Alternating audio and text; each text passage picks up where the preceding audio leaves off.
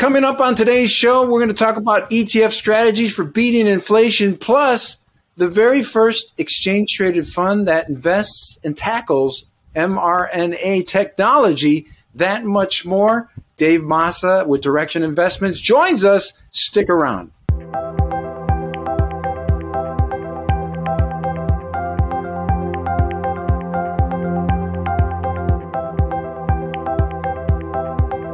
Welcome to ETF Guy TV. I'm Rhonda Legge. It's great to see you again. We keep you on top of all the latest ETF trends, as well as keeping you ahead of the many obstacles like inflation, as well as choppy markets and everything in between. We've got a lot to get into on today's program. Joining us is Dave Massa. He's head of product and a managing director at Direction Investments. Dave, it's great to have you back. Hey, thanks for having me back. So let's start by discussing inflation, which was called by my favorite economist, Milt Friedman. He said, inflation is taxation without legislation. What a great rhyme. And we've got the Direction Auspice Broad Commodity Strategy ETF, that's ticker symbol COM, which has been a major beneficiary of higher inflation along with higher commodity prices. So why should investors be thinking about adding commodities to their portfolios? Few things at play here. Any way you put it, we know inflation is likely here to stay. We know Chairman Powell of the FOMC is retiring the word transitory when it comes to inflation. And there's a broad-based acknowledgement that rising prices were not as temporary as maybe some has hoped. And one of the areas that investors can use to tackle inflation is commodities. The challenge with owning commodities is that it can be difficult, right? Because the way I think about it is a bar of gold is extremely different than an ear of corn. It's not like even making the difference between a growth stock versus a value stock. So the Auspice commodity strategy in our ETF COM, takes that into consideration. What it uses is a long flat methodology, meaning if a commodity is in favor, if it has positive price performance, it's trending, we're going to actually own that commodity in the portfolio. If it's not, we're actually going to have a flat position, so we'll be in cash. So it's really adaptive, and it makes it a bit easier, in my opinion, for investors to own commodities as either opposed to trying to make a bet of precious metals versus agriculture, or taking that broad approach and getting everything when things might not be in favor at different times. As you know, certain investors with growth-oriented stocks or ETFs, but some of them are sitting on paper losses. And it's quite a shock to some of them because the markets have been pretty friendly here in 2021, at least in the U.S. And so let's talk about tax loss harvesting. You've got the Direction Moonshot Innovators ETF, ticker symbol MOON, which could be an excellent replacement for some of these aggressive high-growth stocks or ETFs that follow that same strategy, which haven't really lived up to their expectations or haven't performed this year. So why is tax loss harvesting a smart strategy?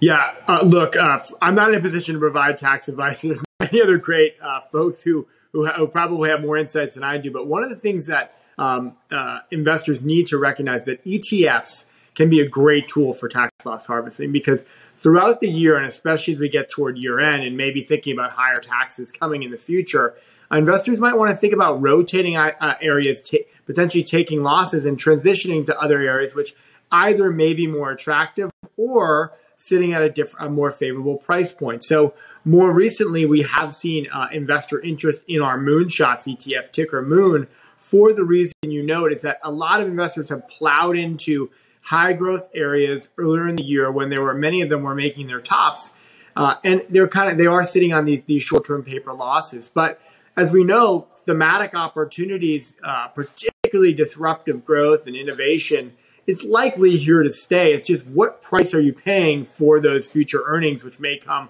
5-10 years down the future. So for investors who've been on the sidelines or maybe sitting on those paper losses, a fund like Moon may be a good opportunity to get access to small to mid-cap disruptive growth companies. Yeah, 100%. And it's also got lower expenses than some of these active strategies using a similar approach, but also greater diversification. So individuals sitting with high growth stocks, may, like you say, take a look at Moon as a possible alternative. Now, another recently launched fund from Direction is ticker symbol FNGG.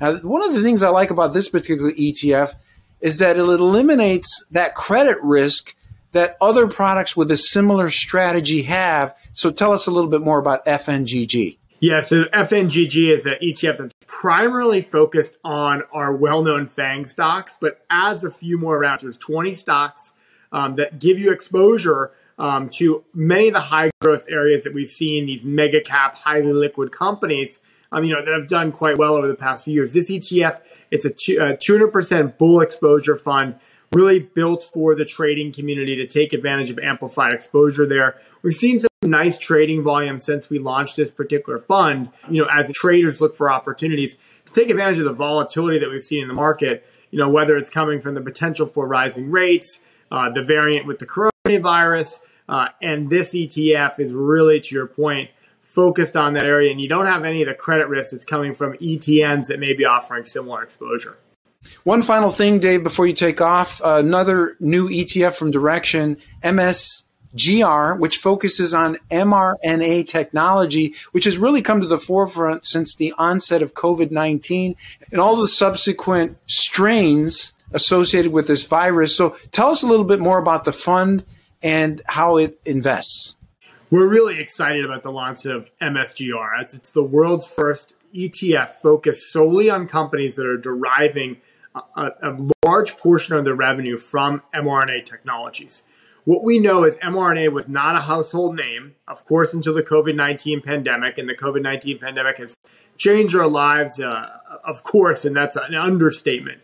But one of the lasting approaches of this, setting aside, of course, human loss and things of that nature and the impact to our daily lives, is that mRNA as a technology has proved to be, one, highly effective. And in fact, the vaccines manufactured by Pfizer, BioNTech, and the Moderna have shown really, really high effectiveness. And with booster shots, even against subsequent variants and strains, because of the technology.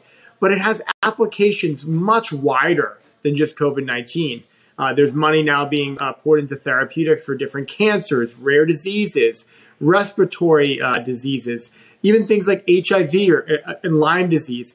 All of it, because mRNA is actually a technology, can be used to help combat, in many ways, debilitating diseases in life-threatening areas. So this, to me, is really exciting to give investors exposure to these companies in a very narrow, concentrated way. You're going to find, of course, Moderna and BioNTech are in here, but there's many, many small and micro-cap companies that have the potential with some breakthrough drugs to become household names.